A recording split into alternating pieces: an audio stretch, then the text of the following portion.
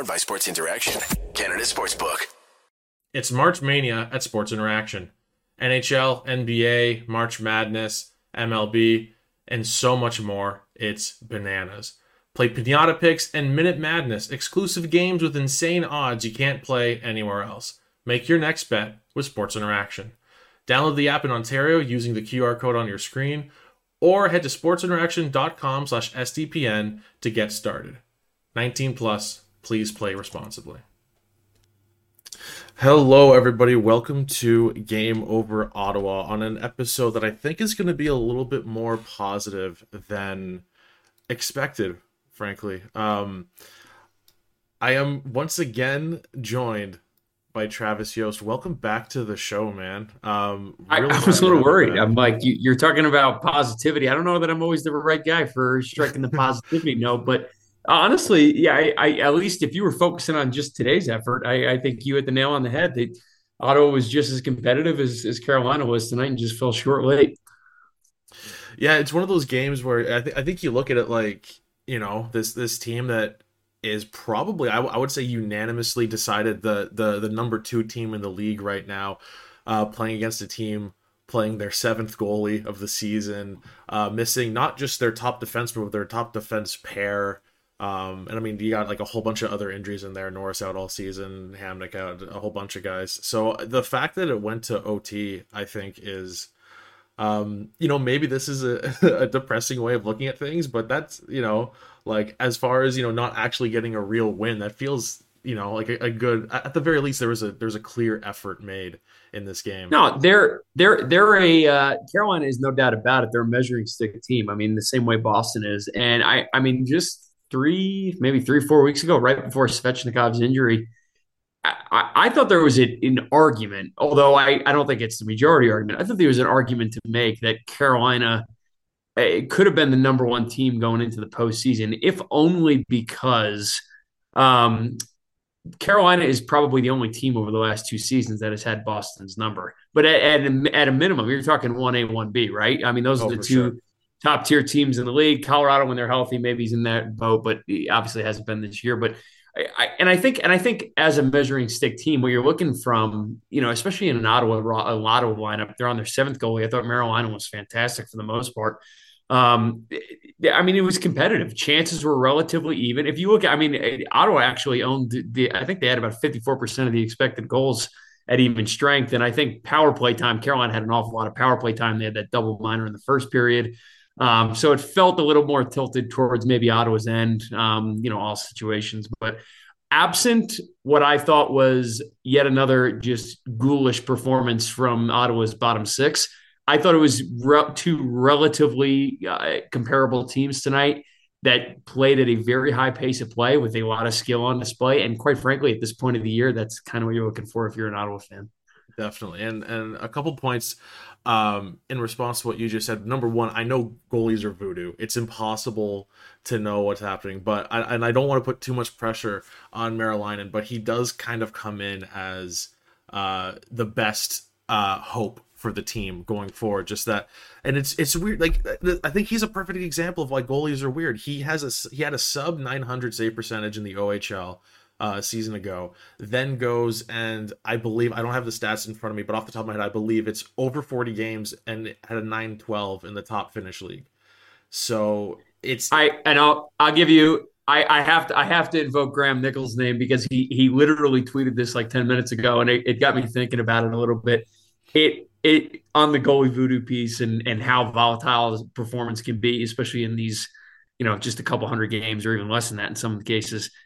You on the short list of goalies who have outplayed Philip Gustafsson in Minnesota this year is like Ilya Sorokin, Linus Ullmark, and like a handful of others, and maybe that's it. And that was a goalie that was, I don't want to say written off, but it felt like he was going down the path of journeyman backup. And quite frankly, he's saved Minnesota's ass this year. So, I mean, you kind of see this, you see it manifest in every market. And, sometimes it is stumbling into it's one game is one game, but I thought he looked composed. Like, that's all you can really glean from a goalie in a single game. Like, you could watch the same goalie on back-to-back nights, give up 6, give up 0, and he looks like he's playing the same game, right? He looked, in this case, though, I thought Carolina looked very composed. And And I think that, especially for younger teams, that element of stability is always worth its weight in gold. And it gives a skating group in front that they can play.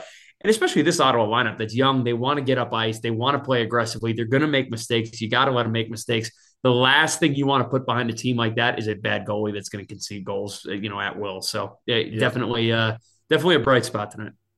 Yeah, and on another point you mentioned the on that double minor. So I don't know if I don't know even if it's one of those things that is in like set in stone. Like we know for a fact this is the rule, because so many rules are just kind of ambiguous with the NHL.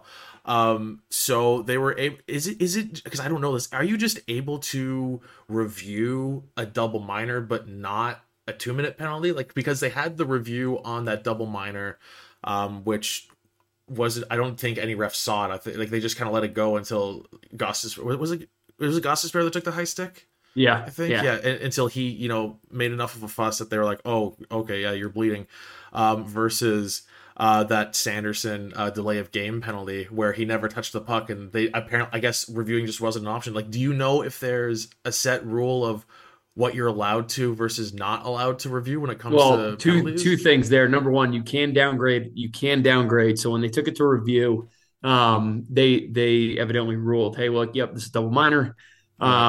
But I do want to laugh when you say things like kind of ambiguous. Like, the NHL rule book may as well not even exist. And I'm not even saying that like in the spirit of this game. I tell people all the time, like, especially if you're a hardcore hockey fan, and if you're listening to this, you absolutely are a hardcore hockey fan. Like, go read, just spend 30 minutes and go read the NHL rulebook. It is not, it almost reads like a different sport compared to what is actually called on the league. And video review and a lot of the changes that have come in the last 5-7 years or so have even furthered the gap between, I guess, understanding the not just efficacy, but what officials are obligated to call or are not obligated to call, and what that review process looks like. It's as nebulous to a hardcore fan as it is to anyone else. So I've said it until I'm like, blue in the face. There are a handful of things that disproportionately impede this league's ability to grow, and one of them is you can never give any sort of confidence that the game is being officiated reasonably well, because no one understands what that definition actually is. Like, what does officiated well mean to you? It's very different to me. It's very different to someone else. There's no North Star, right? And that's like, if you had to go down the list of like the most bizarre things in the NHL, that might be number one. We get 100 hardcore hockey fans. They have 100 different interpretations of the rules. Yeah, as an example, just the other day, I unfortunately don't remember the exact wording of it, but a few games ago, someone had taken a charging penalty, and looking back on it, I was like, for some reason, growing up playing hockey, I was always told it's if it's 3 strides and it's charging, but then I look up the rule book and they don't even have a number. They just have, well, if you're going at a dude way too fast, and it's just the rule itself is absolutely ridiculous. So just like as an example of like something I've recently looked up in the rule book, and I came away more confused than I was before I had read it. So that's never a good sign. They have, it's an area where they should make that a comprehensive off-season project to have the rule book, even set aside right and wrong, set aside preference.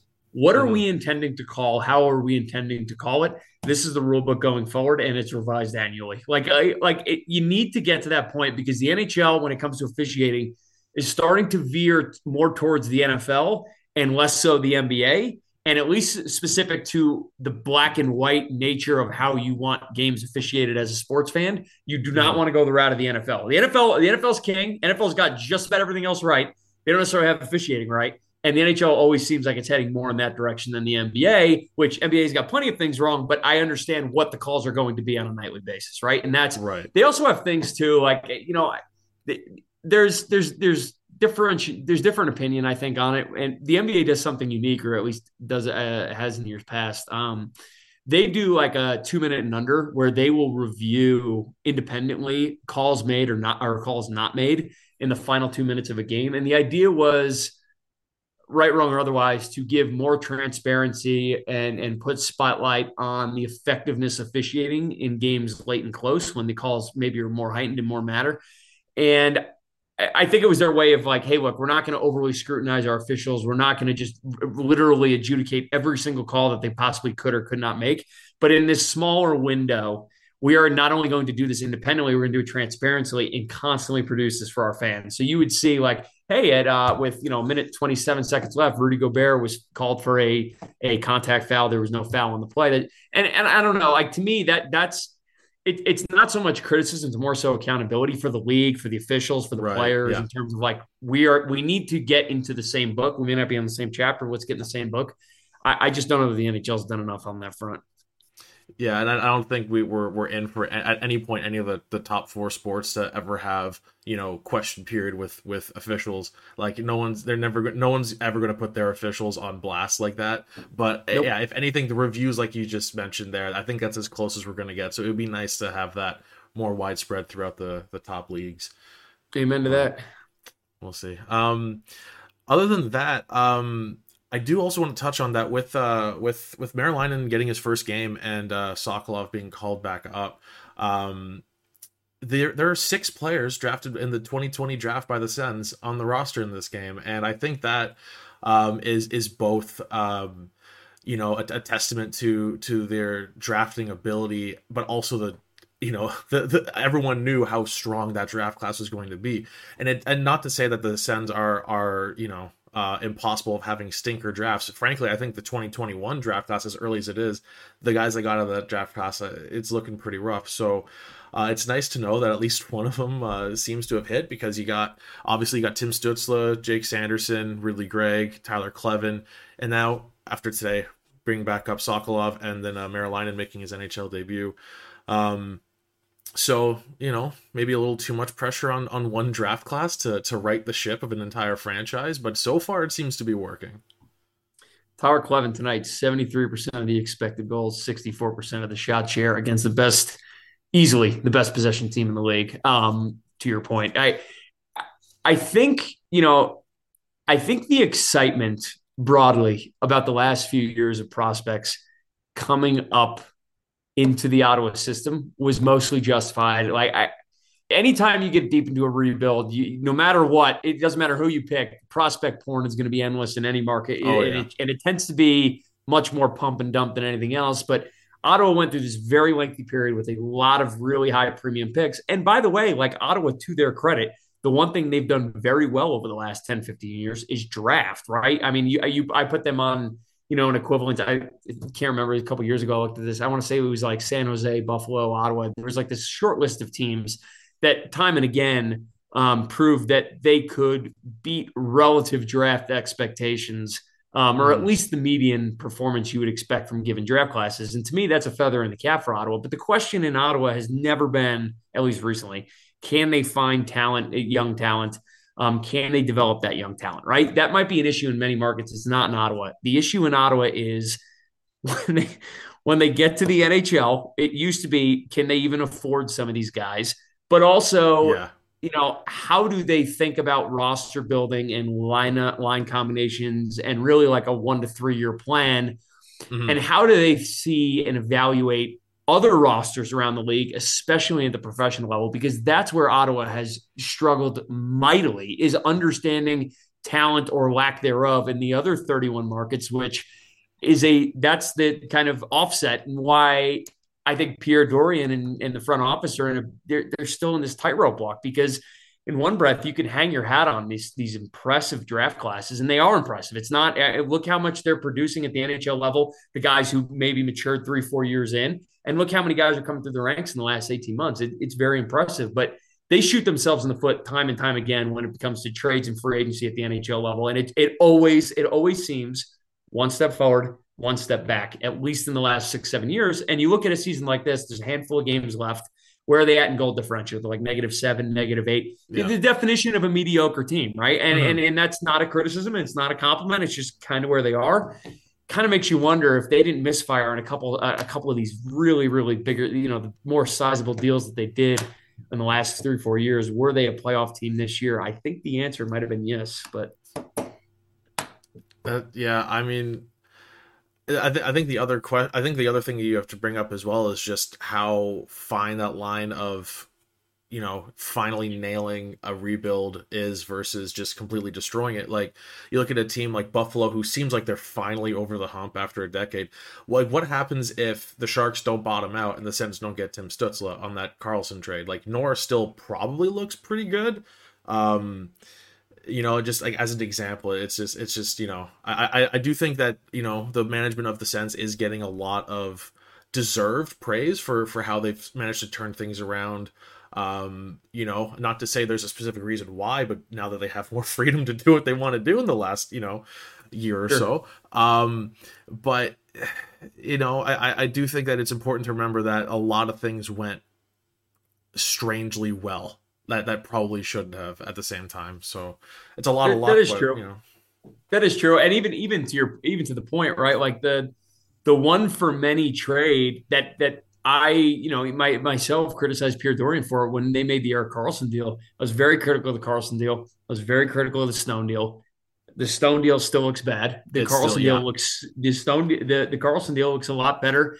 Um, on 2 points. Number one, that quality for quantity trade that pretty rarely Yeah, actually pans out. It seems like yeah. it panned out well in spades here.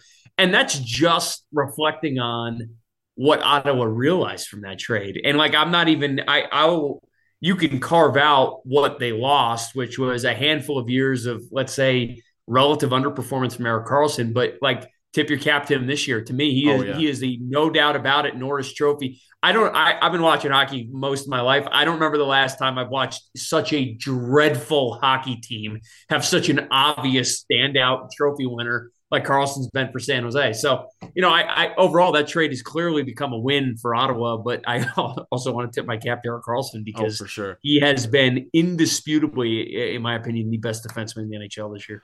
It honestly, like, and I mean, this is obviously it's completely subjective, but it always upset me, or it just annoyed me more, I guess, whenever I've seen, like, especially this year, like, Sens fans bummed that Carlson's bounced back. Like, I think it's so stupid. Like, I'm It's thrilled for weird. the guy. I thought he was, I would feel like he would have that shield around him, like very few guys do, like a Daniel Alfredson type. Like, were there Yeah, people actively rooting against Daniel Alfredson in Detroit? Like, maybe if you didn't understand the reason he was in Detroit, maybe you rooted against him. But anyone yeah. who knew the backstory or even part of it knew that he was pushed out. I never understood. Carlson was super loyal to the city. He's been there. You can make an argument. He's already on their Mount Rushmore, at least Oh, in the, for the sure. franchise Yeah, Mount Rushmore. without a doubt. I got into a debate a few weeks ago where someone had tried to make the argument that they didn't think his number was like ring worthy in Ottawa, and I'm like, I anyone who's watched the Senators in the last 20 years, the best player you've watched is Eric Carlson. And by the way, that might be the last 30, 35 years. You can make an argument Alfred was a better leader, and whatever the case is, Yeah, the but intangibles purely are on more valuable to. ice, like, But Eric Carlson on the yeah, ice is the most talented player anyone in Ottawa has unbelievable. watched. Yeah. I don't Listen, know. and listen, I That don't. part, I'm super happy the season he's having. Oh, for sure. I think it's a great story, and I also think it's great in light of a lot of guys in that group with that renaissance of like these. Oh, we can put these like really gifted offensive players on the blue line. Like there was the Drew Doughty year, the PK Subban year, the Eric Carl. They seem to come in waves. A lot of those guys did not age well. Subban, obviously, at the top of the list, but he's not alone.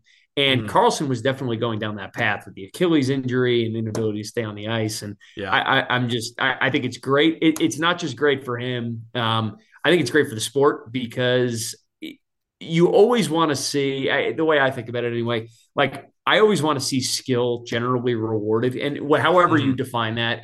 No one wants to see games mucked up and 1-0 scores, and like that's just not where the NHL is right now. And I think like part of his Norris Trophy argument, and quite frankly, it's becoming his career argument.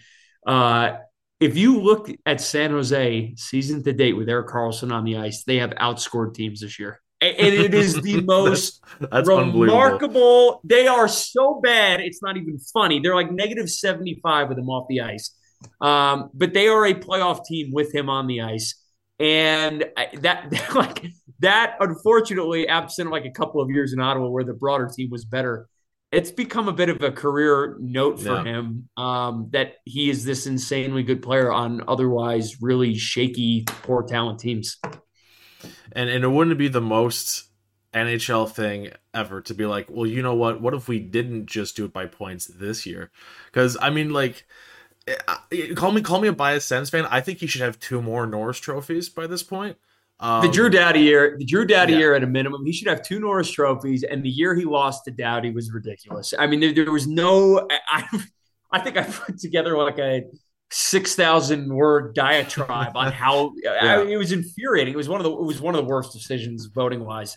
Yeah. And I remember that awards race. It was very much some media types and the Kings locally, which you understand, really fanning the flames of, oh, it's his year, it's Doughty's year. And I'm like, well, why is it his year? I don't, what is this? Like, isn't it just you give it to the best player? And Travis, he was due. He was due. yeah, he was due. That was the quote. That was the saying. You remember this, Yeah. right? He was Doughty's due. He's been waiting for a long Yeah. time. I'm like, he can wait another year. Erik Karlsson's outplayed him this year. Yeah. It's ridiculous. But yeah. I do, as even though this is an Ottawa show, I do want to talk about Carolina specifically because they are weird in a very specific way. So Carolina is unlike a lot of the top tier teams in that they don't really have one clear number one offensive driver. And I think you may have a very strong opinion on this because you've been like on Twitter, like from the start of this season, you've been right on the fact that scoring is up and save percentage is dying this season. And then Carolina's in this weird league of their own in that. So their leading scorer, Nate, is rocking 0.89 points per game. The only two other playoff teams whose leading score is lower than that are the Islanders with Brock Nelson at 0.88, which I mean, sure. I mean, like you can take Trotz out of the team or you can take the team away from Trotz. I guess you can't take the Trotz out of the team. And then there's Seattle, which is even weirder with Vince Dunn being their leading scorer with a 0.83 points per game, which is so strange. But all that to say, there's only three teams. So, you know, with NHS leading Carolina in scoring, there's only two teams whose leading score is scoring at a slower pace, I guess. And those are both wildcard teams right now. Not, you know, a true contender. So I is that just a, you know, it has a scoring effect just not hit Carolina, or can you actually just make such a strong team by having no one, you know, at like the top echelon of players, but just like a whole bunch of like above average guys filling out your roster? That's exactly it. That's a large piece of it. They have done, and this is the way I see Carolina. And I am maybe 3-4 years ago, Carolina was still a very good team. They were, maybe there was a handful of teams like them, very possession dominant. But now in a very heightened scoring environment, they do look a bit of an outlier because they do not score at the same rates that some of the top tier teams do. But you know what Carolina always does? Carolina always has the puck. They always have the puck. And if you look, expected goal rates against at even strength, shots conceded at even strength, they are number one. Their goalies see very little. And I do think it is a testament to the Carolina front office. You remember 3, 4, 5 years ago how we talked about the Hurricanes? Wow, they always have the puck. And if they would look like an elite team if there were no nets on the ice, but you get 880 goaltending every single night and it's a complete disaster. It's not really the case anymore in Carolina. So now you have adequate goaltending in an environment where they're seeing so few shots relative to the league average that they do not have the same degree of scoring pressure that other teams around the league do. That's number one. Number two, and I mentioned this last week, they are currently killing penalties in terms of goals conceded per 60 minutes at the same rate as a league average team does at even strength.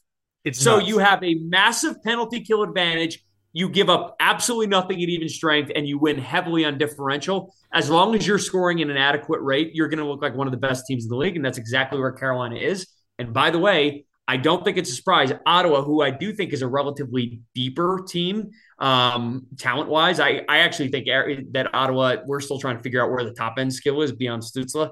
In debatably where you stand on Shabbat or Kachuk, but Ottawa, I think, is one of the deeper teams, especially at the forward level in the league. And look at the game they just played against Carolina, where we're singing Ottawa's praises. They were super competitive. Their fourth line got clocked. I mean, they got absolutely smoked, right? And that's the challenge with Carolina is even in a playoff series, you cannot be a 2-3 line team against Carolina because they will eat you alive at the bottom of the lineup like few other teams in the league can. And that's how they win games.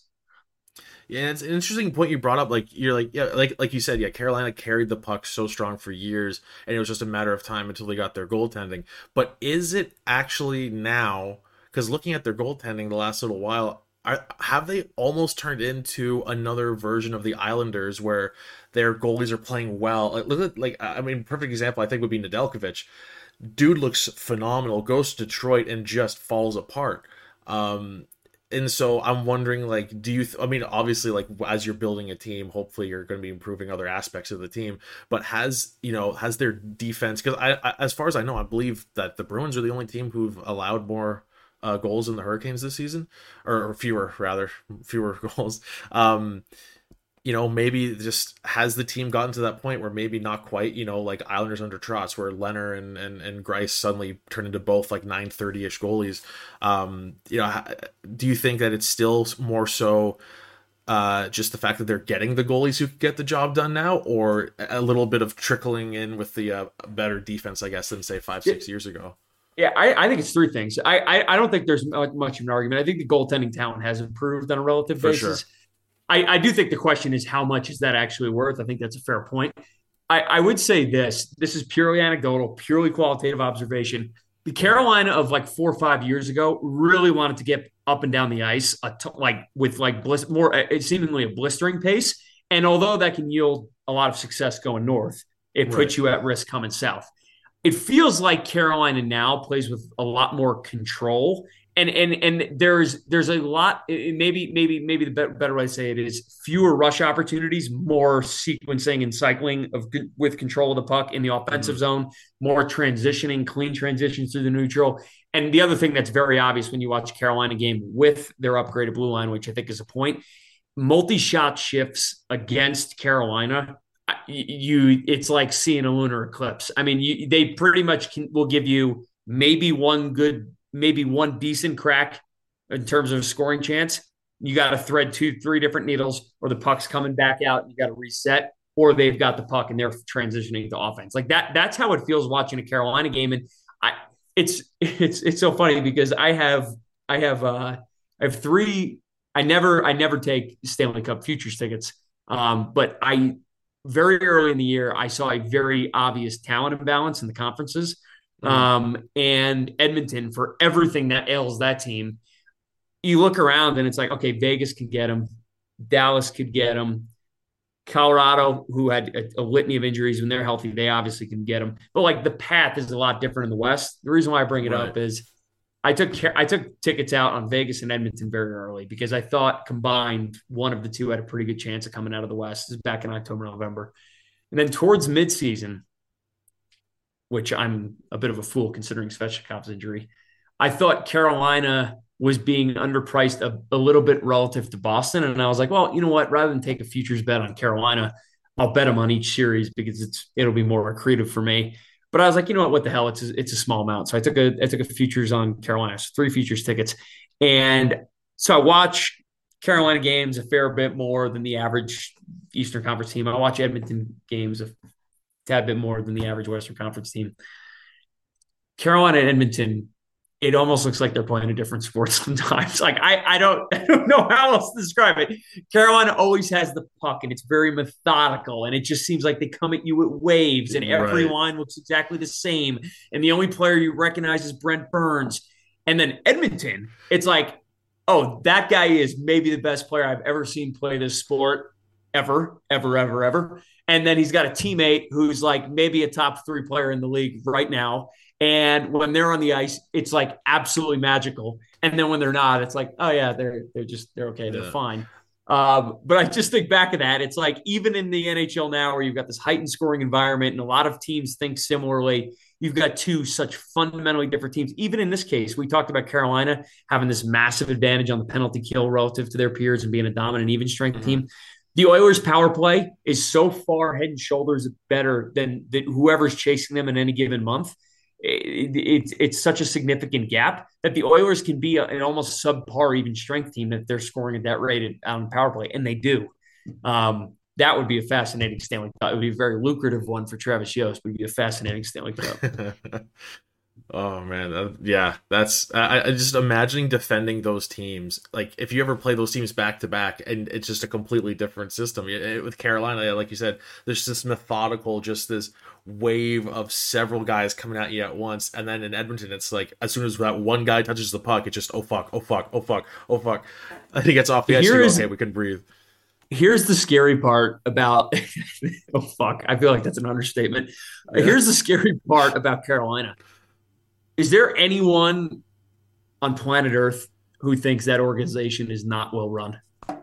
Like they've got this incredible balance sheet, this super deep lineup, and their brain trust is generally regarded as tops in the NHL or in that top 3, top 4 mix. And I'm biased. I know, multiple people in the organization. I think exceptionally highly of them. But I feel like that's consensus opinion, right? Most people talk about Carolina like they're like this hallmark franchise now in the belt. Like this is the way we can build the lineup from the ground up. That's terrifying because they don't have such significant salary obligations that would preclude them from being a contender in the future. I mean, they feel like they're here to stay for a long time. just another team to add to the list in the East. That's going to be a problem forever. It's just the way it is. So at least they're in the division. Yeah. So I want to wrap up this show with asking you a question that you asked me last time you were on the show. You asked me what I thought the Sens should do with DeBrincat. So at the time, 26 games into the season, he had 6 goals and 21 points. Since then, he has 20 goals, 43 points in 52 games. So still not quite the ratio you're looking for him. Sure. But I think this game is as good an example as any that he's just kind of embraced this playmaker style, and it's working for him. He's not putting up the 40, 50 goals that we all wanted him to, but I think my answer was essentially extend him long-term in the summer or move him so you can avoid having to move him after he takes that QO at the deadline. So I would love to have your input on this now. What do you think is the best move for the Sens? So just to be clear, you're saying you're qualifying. Not that I would recommend it, but you would give no consideration whatsoever to the qualifying offer. I don't want to move him at the deadline is the only thing, because you either move him at the deadline and get peanuts back or he walks. And with the way the team is, and honestly, I think they have this kind of short 2-year window where they still have Chychrun at that price and Sanderson's on his ELC. So if you're going to like really go for it, it's in these next 2 seasons. And maybe with that, you think, okay, well, if you're really going to go for it, then like do keep DeBrincat no matter how you have to do it. But it just gives me anxiety, man. It really, really does. I would say my answer would be this. There's a comma, but it's a very small one. I would go long term with DeBrincat. I think he's a well-established top 6 player in this league, and you cannot, if you're Ottawa, let top 6 talent walk after you've spent the last 6 years, I've lost track, trying to build talent through a pipeline that really has materialized better than you could ever have hoped for, to be honest. I mean, the prospect pool is fantastic. We just got done 20 minutes raving about it, and they're still well on the outside looking in come playoff time, right? Like that's the reality of it. And to me, that's a pretty high bar you have to clear. I would say with one exception. This is vague, but if there is NHL, there's no reason to be tied to Alex DeBrincat specifically. If there is NHL ready talent, 1-for-1 type trades readily available. And I know that those were never around for, it felt like 10, 15 years, but I go back to the Patrick Laine, Pierre-Luc Dubois trade. Like we've seen a handful of these instances in the past, especially more recently. If that player is out there And if they can get a somebody to put on the blue line and give them a little bit of slack in an area where I still think they're betting a little more on unknowns than knowns when it comes to their defensive development. If you can go out and acquire a bona fide, high quality defender, and put him back there with Chikrin, with Zub, with Shabbat, I think you can have a relatively decent forward crop, one of the better blue lines in the entire league, and really start looking like a team like Carolina. Because I bring this up for one reason. Ottawa, for the talent they do have, they only have a couple of really bona fide finishers, snipers of the puck. Now, Josh Norris being out of the lineup obviously has diminished some of that. But even look at Brady Tkachuk. Brady Tkachuk, for his talent that he is, he's a pretty low percentage shooter, and he has been in his career, and there's really no reason to think that's going to change. I think there might be merit to playing a very possession-dominant, grind you down, build ourselves more reliably defensively, but really own the puck type of team, because I think that's where their talent actually skews. And if you look at the numbers this year, I mean, they were pretty much break even or better from a possession standpoint most of the year, which to me, that's a huge compliment to where this team has become. They weren't always great at converting on scoring chances. They certainly have some work to do building out the rest of the lineup in the forward group. But I think that if there is an NHL for NHL type deal there, you certainly have no reason to be tied to DeBrincat, but I do think you go long term. That's option A. Oh yeah, I think we're quickly running out of time here, so I'll just get a yes or no answer from you on this one. For me, it's a yes. If he says I'll sign 8 by 8.5 tomorrow, 8 by 8.5, partial no trade. Can I negotiate that? Oh sure, yeah. Why not? Throw that 10 in team. there. Yeah, I don't. Anything with a full, I'm out. I would be out on, because there's no reason to commit that way. But beyond that, yeah, I would say yes. So perfect. I still gave you 50 words. The answer is yes. Yeah, all good. All right. Well, Travis, thank you so much for coming back on the show, man. I really, really appreciate it. And for everyone watching at home, make sure to like the stream and subscribe to SDPN. And a whole bunch of episodes of Game Over tonight. Bunch of Canadian teams in action tonight. So once again, Travis, thank you so much, man. Really appreciate it. Appreciate you, Charlie. Take care, bud. See ya.